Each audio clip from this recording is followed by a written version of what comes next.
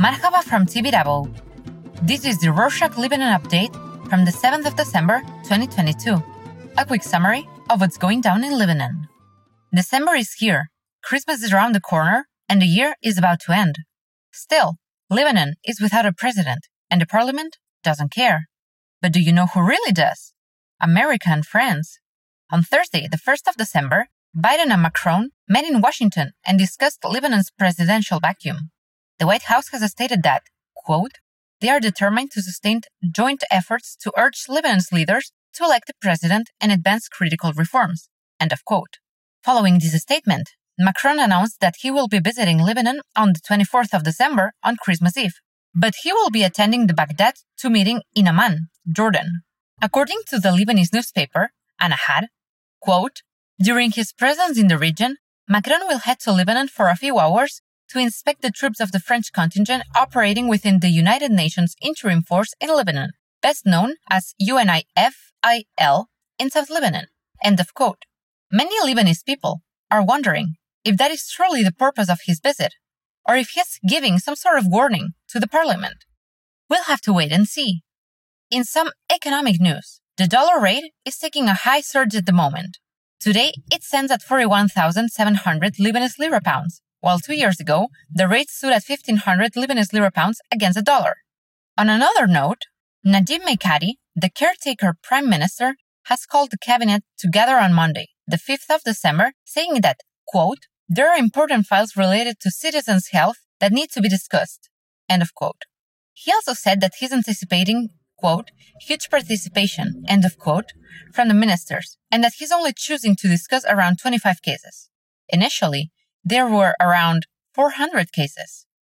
Moreover, Mikati announced that the UN's food budget will increase to feed 1/3 of the Lebanese people. This decision comes after the World Bank has released a report stating that, quote, Lebanon was ranked second among the countries hit the hardest by food price inflation, end of quote. The first one was Zimbabwe. According to the Food and Agriculture Organization, around 2 million Lebanese people are facing food insecurity. To check out the full report, follow the link in our show notes. The caretaker government also approved a new import tax. As of the 1st of December, imports will face a 15,000 Lebanese lira pounds tax instead of a 1,500 one. On the same note, Lebanon's Minister of Finance agreed that as of the 4th of January 2023, he will suspend the 1,000, 5,000, and 10,000 Lebanese lira pound stamps printed in 2021 and before. He said that his decision is to prevent any forgery. Next up, the European Union Council announced on Thursday, the 1st, that it will be aiding the Lebanese army with 6 million euros after the request the Lebanon's Minister of Foreign Affairs made back in October. The financial aid aims to improve the medical conditions of the Lebanese army and arm them with developed equipment. The head of the United Nations Refugee Agency called on Saturday, 3rd of December, for the assistance of Syrian refugees and Lebanese citizens. UNHCR chief Filippo Grandi visited Lebanon for 3 days and called the foreign for help, since Lebanon is going through, quote, a very hard time, end of quote. Lebanon is a home for around 2 million Syrian refugees. On unrelated news, according to the Ministry of Health, around 440,000 Lebanese have received the cholera vaccine amid its outbreak. Around 70% of the residents living in Akkar, Bekaa, and the central Bekaa have been vaccinated. Dr. Khaled Osman, worker at Doctors Without Borders, said that, quote, some people didn't want the vaccine at first. They were hesitant, like they were with the COVID vaccine. But after we explained there was no needle or side effects, they accepted it, end of quote. The Lebanese government received the first cholera vaccinations from France back in November. Moving on to other news. Did you know that the Lebanese fans at the World Cup were actually paid to chant? According to the New York Times, quote, young Lebanese fans were offered an extraordinary deal. Free flights, accommodations, match tickets, and food, plus small stipend to bring some culture to Qatar's World Cup games. End of quote. The fans landed in Qatar back in October to practice their chanting. With everything going on in Lebanon, this comes as no surprise.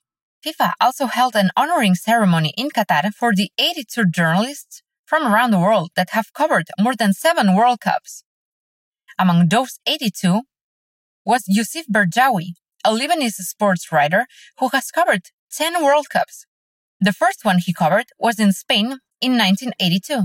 Speaking of honoring, the film Memory Box, directed by the Lebanese Joanna Hadjib Thomas and Khalil Joreij, has won another award in the US. It had won 2 awards at the Misna Arab Film Festival and now received the Audience Award at the Arab Film Festival in San Francisco. The movie has also been nominated for the Oscars under the category of Best International Feature Film.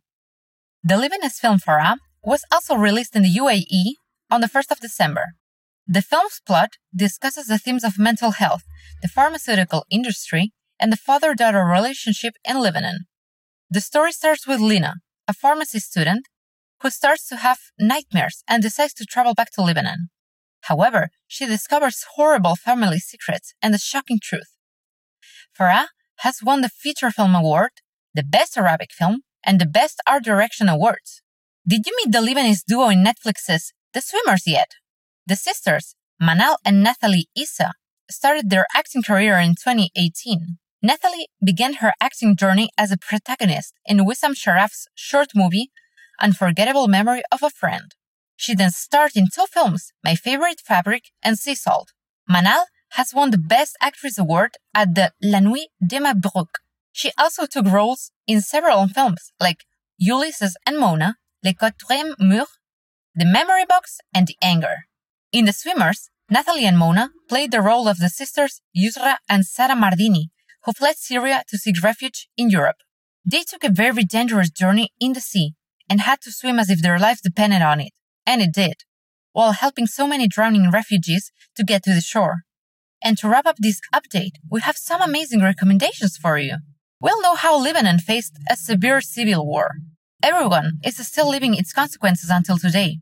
If you want to know what has been going on in Lebanon after the war, check out the book Post-Conflict Transition in Lebanon. It adopts a political and sociological approach to the period of transition and how Lebanon emerged from chaos. You can also read Growing Up, Blowing Up. It's a memoir of a child that lived throughout the Civil War reaching adulthood. It is full of drama, love, and pain. It recalls how everyone used to hide in basements, evade bombs, and go through enemy checkpoints. It also speaks about how the author, Charbel, was forced to leave the girl he loves behind. It's an amazing read. We highly recommend it.